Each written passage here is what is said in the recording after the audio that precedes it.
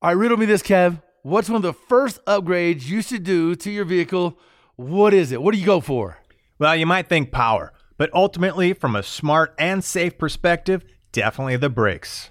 Yeah, no doubt. Upgraded braking system can really transform a vehicle's performance and honestly give you better peace of mind behind the wheel in any situation. You know, from the track to off-road trails, even the morning commute, every single vehicle deserves performance brakes at an affordable price. And no matter what your vehicle or driving style, PowerStop has complete brake upgrade kits for you. So head to PowerStop.com, fill in your vehicle's information into their easy-to-use brake finder to be matched with complete kits and components that are low dust, noise-free, and feature upgraded stopping power. That's right. You could join the thousands of other drivers that have already transformed their vehicle into a stopping powerhouse today with PowerStop. PowerStop.com, brake upgrades made easy. Another day is here, and you're ready for it. What to wear? Check. Breakfast, lunch, and dinner? Check. Planning for what's next and how to save for it? That's where Bank of America can help. For your financial to-dos, Bank of America has experts ready to help get you closer to your goals. Get started at one of our local financial centers or 24/7 in our mobile banking app. Find a location near you at bankofamerica.com/talktous. What would you like the power to do? Mobile banking requires downloading the app and is only available for select devices. Message and data rates may apply. Bank of America N.A., member FDIC. It is the Two Guys Garage Podcast. He is Kevin Bird. I am Willie B. Today we're tackling a topic that a lot of people tend to fight. It's such a tough battle to have too, man. There has been times, Bird, you know, back when I was doing a lot of the mile racing and stuff, I had fueling problems in my Corvette. Man, I went through so many evolutions of the fueling system on that Corvette. You know, I was going over 200 miles an hour, and when the car was approaching 200 mile an hour, it was one fueling system. When I finally got over to 200 miles an hour, it was a different fueling system. And by the time I went 212, 214, 216, it was a much different fueling system. So, yeah, man, it is a system and something I think a lot of people battle with and a lot of people fight with over the years. So, well, since the beginning of time, every vehicle has come with a matched fuel system for whatever horsepower. And all of us knuckleheads, we're always making more power, so we're always under-fueled. So we're always chasing the fuel game. And of course, right, we went from, big number was 400, 500. Now big numbers are 2,000, 2,500 and up. So, I mean, imagine the amount of fuel that you need to flow and just the chaos that can ensue with trying to flow that much fuel. Where's it going? Heat build up, cavitation on pumps. I mean, you name it. So we have been looking for the last, 50, 60 years in automotive for somebody to give us the fuel system bits and parts and pieces that we need. And we keep asking for more, right? Yeah, it's a never-ending game. So, that's because there's so much more available. Case in point, my brother sent me pictures of this car today, and he's like, man, I'm really debating on getting this car. And I'm like, good God, how much power is this twin-turbo beast that he's showing me pictures of? 2,600 horsepower. At the rear tire, Kev, that's a twin-turbo LS setup. Wow. Or LT4 setup, but 2,600 horsepower nowadays on a street car. Like, good Well, I remember God. when, oh man, the solution is a Holly blue pump. Oh my God, yeah. Bolted somewhere on, side of your frame rail and some lines, and you're like, woohoo, I'm set, like buzzing away, bzzz, like we have so far surpassed. Graduated from that. God, even down eons ago. Even down to flowing injectors, right? I mean, we have fire hoses that we're trying to, pretty much, flood our engines essentially to make this kind of power gain. So again, it's been a chase since day one, and we just keep pushing and pushing. But thankfully, we have guys like David Deach from DeachWorks, man. He has been in the fuel game for close to 20 years, I believe. Yeah, man. And really kind of saw the shortcomings of what was obviously from the OEs, but what was from the aftermarket and into racing and performance. And man, you have been kind of lockstep with what we're asking for as end users. And here you go. I got you covered. So David, man, really glad to have you on the podcast. Yeah, here. David. Yeah, totally glad to be here, guys. Thanks for having me. So, David, it's wild, isn't it, man? You know, you've seen this power increase over years, and what's really crazy is the fuel, right? Everybody out here, so I'm in Colorado, right? We have a ton of ethanol in our fuel. So a lot of guys have converted over to E85, be it in their, their dailies or, their cars they have to wind up go fast. So I'll tell you what, let's take a break and kind of walk us through, A, how you started this crazy company, got you into this crazy game, and B, maybe we can get into some of the fuel changes and what sort of problems that has for everybody thinking about, going to E85. That's a big popular conversion. Maybe alcohol, maybe, you're stuck with, the gas stuff. We'll talk about it, knock down questions, get some big time answers. David Deitch on from DeitchWorks. So it's the Two Guys Garage podcast. He's Kevin Bird. I'm Willie B. We'll see you just on the other side of the break. It is the Two Guys Garage podcast. He is Kevin Bird. I am Willie B. And we have David Deitch on DeitchWorks. Check him out online, man. And David, I got to ask you, bro. So most guys who start their own company, I feel like, and Kevin can back me up on this, I feel like most guys that start their own company, normally the origin of that was something was a major problem and you couldn't find resolve. And I know some of the bloodline you have in your family, and I know you come from a long line of car enthusiasts.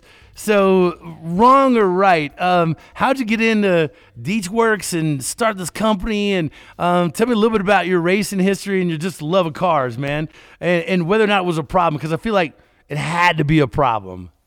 Oh, yeah, there was definitely a problem that started this whole crazy thing. Like so many companies in this industry, it's that are born out of someone's hobby, someone's passion. I'm kind of fall along those same lines. Back in late 90s, early 2000s, I was into the whole S13, 240SX, SR swap, drifting thing. Nice. Okay. Nice. Right on. Yeah.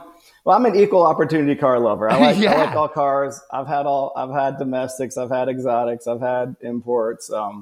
But the roots were definitely in the import scene. But I was just a young guy, didn't have a lot of money, had some kids, trying to make my own projects work, and I bought this SR20 half cut and put in a 240SX, did a turbo upgrade. And scrounged around, got the turbo, got the intercooler, everything, got the fuel injectors, and man, those things were freaking expensive. So there were not, back in the day, it was RC Engineering. That was about all there was on fuel injectors. Right. And it had the flow you needed, but you had to upgrade your fuel rails. You had to upgrade, make them fit into the manifold, change your O-rings, upgrade the electrical connectors. So not only was it the cost of the injectors, it was the cost of all the other stuff. So not a drop-in solution. Not a drop-in solution. It's what we all kind of like to see. And that's kind of our mantra. We've always been drop-in solution, application specific. So I'm looking at these OE injectors and I'm looking at these RC Engineering. These OE injectors are great. They just need to flow more fuel. So I kind of developed a very rudimentary process of modifying the OE injectors to flow more fuel. I put a little bit of... What'd you drill out? I mean, we won't get it. It was back then it was maybe some shady stuff, but it worked. It worked. I put some QA testing behind it. We flow match stuff. It worked. And it worked good in my car. Didn't blow up my engine or anything. Had a couple brave friends. Did the same thing for them. And basically because of the QA testing and the flow testing that we did with the matching, it worked. And it was safe. Data wasn't great. Tuning wasn't great, but that was the start of DeitchWorks, is modifying OE injectors. One thing led to another. Started selling them on the forums were big back then, and started selling them on the forums, and that was the roots of DeitchWorks. Solve my own fueling problems. That's how it all started, man. Which is great. That's saying something, because if you've been able to build your company and started at that grassroots level, obviously you're doing something right. And that something right leads a lot of people through your door. which, obviously you saw the need in this because let's be honest, early 2000s, bro, you didn't have, Moran or companies like yourself or, people making these big bad injectors. You were out on your own, left to try to figure out what the next step and how to rage on the power and get the fuel to it. So kudos to you for creating something that people obviously felt comfortable investing in, and it took off from there. Now, what kind of racing was kind of like the key for you in all that momentum? You mentioned like I came from a history of car people. I really didn't.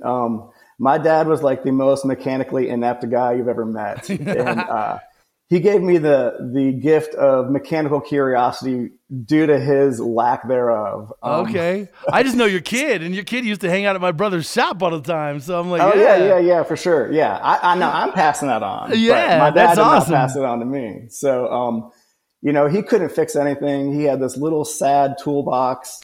It was actually a fishing tackle box with a couple rusty screwdrivers and pliers. So anytime anything needed fixed, assembled, was broken, like Dave, I was his eldest son, so I was enrolled to take care of that stuff. And that kind of started my curiosity, my mechanical curiosity, and just interest in how things work. So we went to a similar school of hard knocks. My dad wasn't big into wrenching or anything like that. So yeah, there was a lot of fails, a lot of learning, but just continually diving in until you get it right.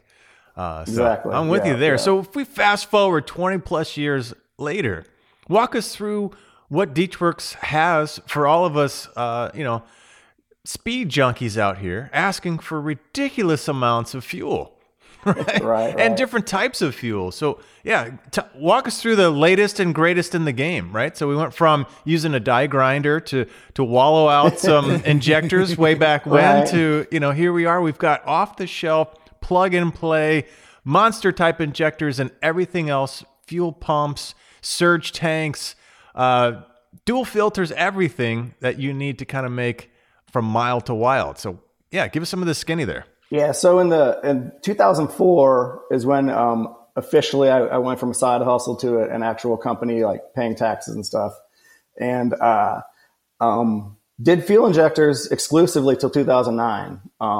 In 2009, we added the DW300 in-tank pump. At that time, there's just the Walbro 255, and that was actually a Mustang pump from the 80s.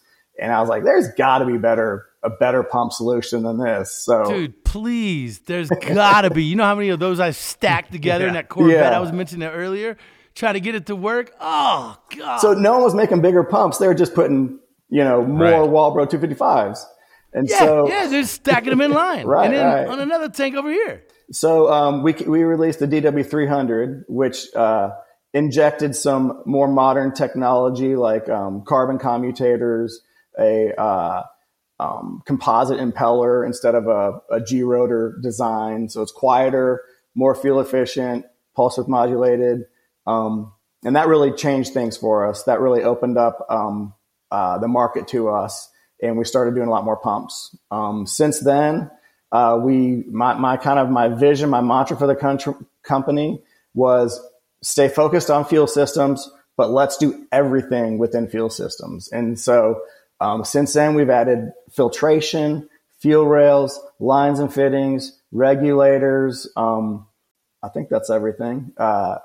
Tanks, surge tanks. So the goal was just to have a complete fuel systems company. Yeah, man, it's so helpful to have everything underneath one roof because it is confusing choosing the pumps, the lines, the regulators and so forth. You're not sure what you need, but to be able to call up you guys and know that you have full-blown systems that's going to handle the demand, get it there to and from without breaking down. For us out here, a perfect example is E85. I mentioned it earlier. Switching to E85, they're like, you got to change everything. Just change it all. Just throw it away. Just get rid of it. Just get rid of it. Change everything you have. But really, to be able to call a company and get complete fuel systems in that power range that you're looking for with, without all the hassle of piecing, everything together, what a lifesaver that is. For sure. And that's been a real advantage that we have is, fueling is all about building the right system, not throwing a bunch of individual components at it. You have to look at it from a system perspective. Since we offer everything in fuel systems, we can look at your fuel system holistically. For different applications, we know what you need to upgrade, what you don't need to upgrade, which can save a lot of money. A lot of people upgrade their lines when they don't need to. I had a 750 horsepower E85 CTSV on the stock fuel lines. Like, it's not the restriction that you necessarily think it is. So you can save money by knowing what to upgrade and what not to upgrade. And being a fuel systems company, we can help customers make those choices. You know, how many times I've watched listeners, friends, other racers spend thousands. Like, I never forget, another buddy had a similar Corvette to me, was trying to make big power up in the range that I was. And this place that he kept taking his Corvette to, they just kept stacking those Yarbos up. And to the point where, you know, it was, his bill was like $6,000. Yeah. You know, for this fueling system. And all they did was tack in a third one, and it actually cut his efficiency down. It actually ended up making less power, I think, on his car, if I'm not mistaken. It made less power with them trying to make more fuel at the rails by just stacking more pumps in it. So it's wild to hear you talk about solutions like that when most people, like you said, are trying to piece so many things together. Right. Yeah, you need to right size your fuel system. Going bigger than you need can have just as bad as that effects is making it, you know, putting too small of a pump in there. Right sizing your fuel system, and then control the fuel system too. If you're going to have multiple pumps, you need to be putting some of those on triggers, so you're staging your pumps, or utilize pulse width management, or pulse width modulation. I'm sorry, so that you're not running full bore, throwing 500 liters per hour of fuel at your engine when you're just idling around town, which 95% of the time that's what you're going to be doing. So. Walk us through those couple of scenarios, right? Because we've got horsepower that we talked earlier went from 500 to now we're thousands to new 400, and then now we're making 2,000, 3,000. So for the street guys, right, 500 to 1,200 is kind of a that's a great fun pushing the envelope before. Yeah. So what kind of setups would you say for that 5 to 6, 700 NA, and then when you start boosting and you're in that 1,000 plus? You talked about pulse width modulation, which is a way of controlling pump or staging them. What is the preferred, and how do you do that, and how many pumps would you recommend for those kind of power levels? It really depends what you're starting with. Knowing the goals for your build and knowing the different applications, working with your OE fuel system to a certain point will get you really far instead of working against it. So if you've got a Mustang, late model Mustang that has a fuel pump control module, knowing how to manipulate that, tune that, and utilize that so that you can pulse width modulate your aftermarket pumps will get you really far. And how far can you go? Yeah. So if you've got a late model Mustang, you put a blower on it and you're in that 750 range, maybe you're pushing 8-ish or whatever. What do you have to do to your stock fuel system and basics? You want to upgrade the fuel pumps for sure. Fuel pumps and injectors are the biggest thing.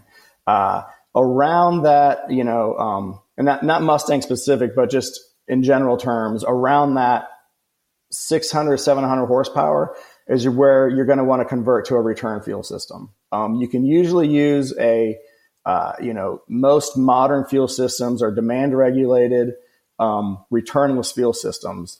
And those are great up to 500 to 700 horsepower. Once you get above that, that's when you might want to bypass that factory fuel pump control module and do a full return fuel system. Okay, so that's the tipping point for returnless to return. I mean, it's very application specific. Give or take, Our tech guys, they know a lot better than I do on all the ins and outs of specific applications. But, rule of thumb is that, 600, 700, you want to put in a return fuel system.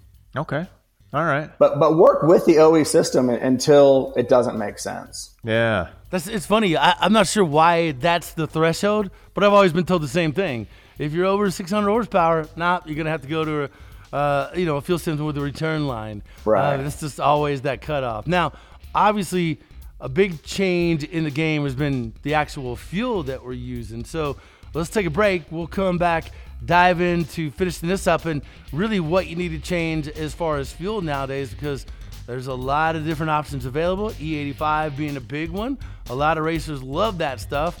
What is that doing to your fuel system, though? More on that with David, Kevin Bird, and Willie B. It is the Two Guys Garage Podcast. We're back after the break. It is the Two Guys Garage Podcast. He is Kevin Bird. I am Willie B. And we have David Deach on. DeachWorks is the company. We'll spell that for you in just a minute because it's a whopper, I got to tell you.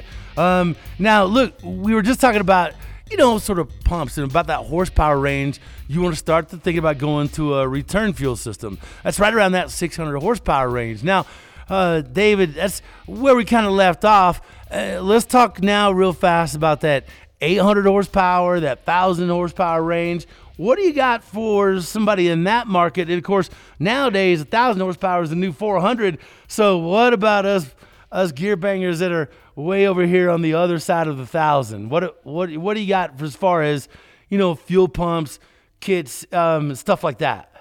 Yeah. 1,000 horsepower is definitely a target for our customers these days. The issue with that kind of flow you need to support 1,000 horsepower is usually it's a big pump that has to be installed in line outside the tank, or it's multiple pumps in the tank. Yes. Which is more points of failure and a big pain in the ass. Exactly. They'll Right. stack up and they'll go against each other. The best case scenario is a single pump in the tank.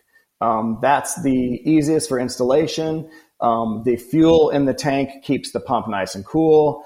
You don't have to have something, run along your frame rails that could get damaged or leak.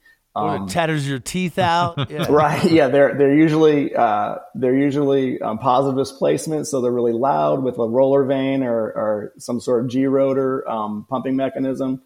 So we're a big advocate of in-tank pumps. We actually released at SEMA this year a new brushless 810 liter per hour in-tank pump. So that's going to be able to support over 1,500 horsepower. It's brushless, so there's lots of different control options on controlling the pump, and it's compatible with all sorts of fuels, any fuel. Nice. So 1,500 horsepower, and can you fit that in some tanks? Any tanks? Oh yeah, actually the pump is tiny because it's brushless. A typical pump is 39 millimeter diameter. This is it's about like 42 millimeter diameter. It's a little bit larger diameter, but it's actually shorter. So it's about the size. Wow. Yeah, it's actually shorter. So it's about the size of a typical in-tank pump. So fitting it in your tank is pretty easy. Man. Wow, to get 1,500 horsepower. I mean, that's brushless technology. You think, things get longer and there's not enough depth within the tank itself, but Dude, he said 810 liters an hour, bro. 810 liters. That's moving some fuel. Yeah, this will be a game changer for that up to 1,500 horsepower level. That's going to cover a lot of territory. So that is like, I'd say most of us. And then there's the game changer. There's the Willie B's that are out in the twos. Right. Some in the threes. So let's hover there for just a minute, because 1,500, like I said, covers a lot of us. How do you control that? Because like you said, if you just wick that thing full speed, you're dumping a ton of fuel and you're just sending it right back to the tank. You got all kinds of frothing and heat and whatever else. So what's the best way to manhandle that pump? So the beauty of brushless is that it's digital. So our brushless pump comes with a controller.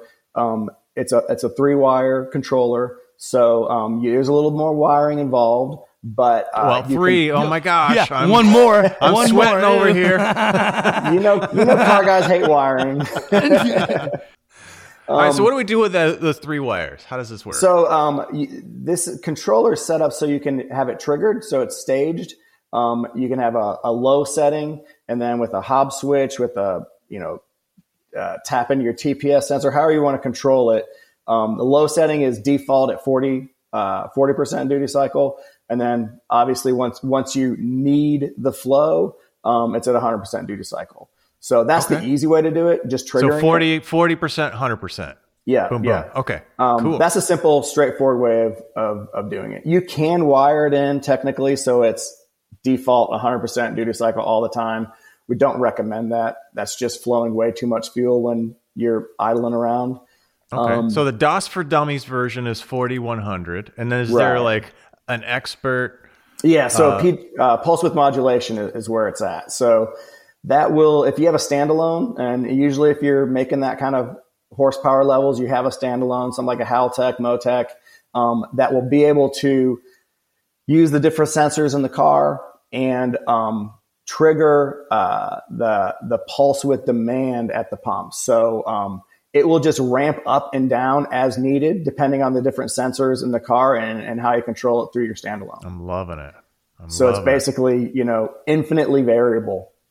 Yeah. For anybody, pulse width modulation, it's a fancy term where instead of all on, sending the power, you're just kind of zapping it real fast with whatever concentration you need to get the flow or speed or whatever that you're looking for. So anyway, computer controlling variability of the pump flow and speed. So yeah, it was just fancy terminology that, your tuners and your calibrators, people setting up your standalones, they know how to do all that for these horsepower levels. Yeah, but you got the controller, so yeah, then it's just a matter of getting your standalone Get the ramp up PCM. Right. Yeah, exactly. We work with Motec and Haltech and other standalone companies, so we've done the testing to make sure that our pump controller can accept their pulse width modulation signals.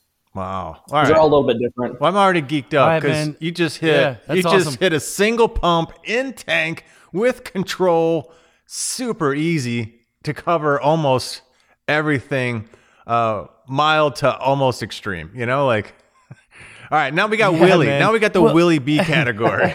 now let's talk the fuel that is the rage amongst all of us kids out here. E85. So obviously, corn feeding these hot rods and big power cars, it's kind of the way to go. I love the coolness of how it burns. You need a lot more of that fuel, so that obviously brings the pump into question. But when you're thinking about E85, talk to us a little bit about what's going on, what we need to change, what we need to look at for fueling a big horsepower E85 car. Yeah, E85 is a blessing and a curse, literally. Nothing's free in this world, man, especially when you're making a couple extra Hyundai horsepower, Especially pump E85. It's the ultimate in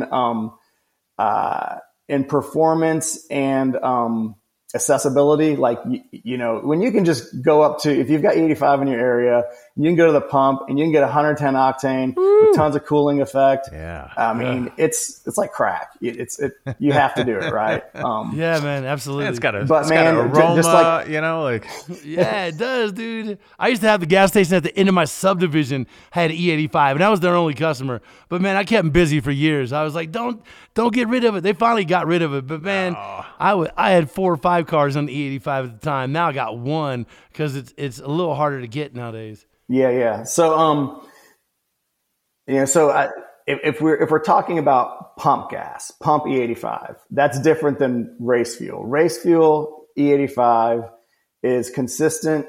It has a consistent percentage of ethanol in it. It usually doesn't have water in it. The pump stuff is where you need to really follow your best practices. I kind of look at it a couple of different ways. First, you have to have compatible materials. If you have a car built after 2000, 2006, you're probably going to be fine as far as material compatibility. Early stuff, 90s, earlier, you're going to want to go through your whole fuel system, replace all your rubber lines, scrub out your tank. You're going to have a steel tank that might have some rust or some gumming in it that E85 will turn up and flow through your fuel system, which you don't want. So you have to look at the material compatibility first. Then you have to look at the components. E85 is going to require about 35% more fuel. So obviously in a bigger pump, you'll need most likely bigger injectors it's just a lower energy density of fuel. Most injectors are anything that's modern will be E85 compatible on the injector side. On the pump side, you're going to make sure you at least have carbon commutators. If not, brushless pumps are the best. They don't have any wear items, so there's no brushes or commutator to wear out. So brushless is where it's at. The third head is the control. If you can do a flex fuel system, do a flex fuel system. It just makes everything so much easier. You can run gas, you can run ethanol. You don't have to worry about the seasonality of the percentage of ethanol in the fuel. It just adjusts. If you can't do that, at least have a gas tune and a E85 tune so you can go back and forth. If you have an E85 dedicated system, you need to be checking your fuel every time you fill up and make sure that that concentration of ethanol is correct. In the winter, it can go down to as low as 60% ethanol, and they can still call it pump E85, still label as E85 on the pump. Yeah, I was going to ask you about that. So you've got your fuel system now E85 capable, but as we know, the variability in the fuel and its ability to pick up moisture, right? What do you recommend for people along those lines? What's the best way to check the fuel? And then what do you do once you check it? What is somebody going to, now I'm at 65 and not 85. What are they supposed to be doing now? That's a great question. They should be converting to flex fuel.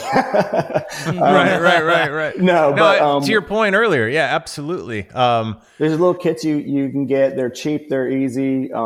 That's a little vial that you put the gas in, and you can check it real quick to see what the percentage of ethanol is. I mean, you can at least what you're getting. You can carry around E100 in your have a little gas tank with you and kind of do some math on the side of the road and see how much E100 you need to add. Yeah. There's not great options. The best thing is just going to usually talk to other car guys. They'll say, hey, like in Oklahoma City, we have RS Fuels. RS Fuels is really good about having very consistent 85% E85. So it's where you get it is important. As far as water, you mentioned the hygroscopic properties of E85. It absorbs water. Water is an issue. If you go to a quality fueling station, there shouldn't be water in it. If you don't, there might be water in it. As far as water, once it's in your fuel tank, you just don't want to sit there a long time. You especially don't want to sit there a long time in humid environments with, a quarter of a tank. So keep it full, and try and keep it in a stable, humid, in your garage is better than sitting outside. And just drive your car. Yeah, just drive your car. Especially for racers. Yeah, for racers and guys that have extreme weather changes, right? Lots of snow in winter. Anything you recommend as far as, vehicles that are sitting over, even if you fill them up, is it okay springtime to fire them up and run them? Is it losing its effective octane? Yeah. If it's a race car that's only run seasonally, we really suggest running at least a few gallons of gasoline through your fuel system before you put them up for the season. If not, pull your injectors, have them flow tested, but really running gasoline through your fuel system before you put it up for the season is the best practice. Does the E85 leave more deposits inside the injector when it dries than regular gas? Yes. Yeah. A lot more of that residue stuff that will gump up gooey. It basically, they're contaminants in your fuel system that gasoline does not emulsify. The ethanol will emulsify those things, and they deposit them right on the tip of your fuel injector. So right on the tip, right where you don't want it. Can regular fuel system cleaners that you add to a tank, can they help address those things with E85? Yeah, they can. Okay. They can. Yeah. See, fortunate for us in Colorado, we don't have humidity up here at 6,700 feet. But I don't have to worry about that. But I do have to worry about finding E85, which is getting more difficult by the day. But nonetheless, where do people find you, Dave? How do people find DeechWorks? I mean, we have a website, deechworks.com. We're also active on Instagram, Facebook. We got a YouTube channel. So all those normal outlets that everyone's utilizing. Yes, Dave. But the big question is, how do you spell DeechWorks? Beat me to it. It's DEATSCHWERKS. One more time, ladies and gentlemen. DEATSCHWERKS. Not difficult at all. No, super simple. But once you get there, stumbling or not, then save it. Bookmark it because you're going to want to go back. And I'm pretty sure we have like all the misspellings like in directed, the search browser. So we've bought all those other URLs. Misspell it, it'll go back to DeechWorks. Man, and many fronts there. I am going to go check out that 810 pump that you guys have, man. That thing sounds awesome. Just about any application that I have. So perfect. No doubt. It was just released at SEMA. I'm not 100% sure it's on our website yet. So it will be within days. Get it up there. Hopefully by the time this airs, I'll make sure it's on there. Giddy up. Giddy up. My man. All right.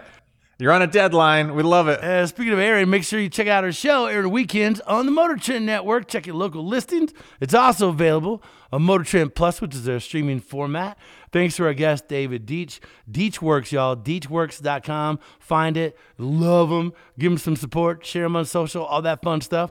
Thanks to our producer, Scoop. Our executive producer, Bob Ecker. He is Kevin Bird, and I'm Willie B. for the Two Guys Garage podcast. Yeah, and check out our website, twoguysgarage.com. Check us out on social, at Two Guys Garage. And this Two Guys Garage podcast is copyright 2023, Britain Productions Incorporated, all rights reserved. Nice. Well, David, man, I got to tell you, for the first podcast, that was a home run. You killed it. Was it good? I really enjoyed it. No, that was his first podcast. First one. Nice job, man. That was way easier than I thought it'd be. But, I mean, that's because of your expertise. You guys are pros at this, so make people feel comfortable. Now you're a seasoned veteran, man. All right. We can have you on all the time. Well, I had fun. I appreciate it, guys. We appreciate you, and you hope you guys learned a thing or two, right, Kevin? Yes, sir. Yes, sir. If not, you better have some fun. Well, David, we'll stay in touch, and we'll catch the rest of you guys on the next Two Guys Garage podcast. Two Guys Garage Podcast is a production of Britain Productions. For more episodes, visit iHeartRadio, Apple Podcasts, Google Podcasts, Stitcher, Spotify, or wherever you listen to your favorite shows.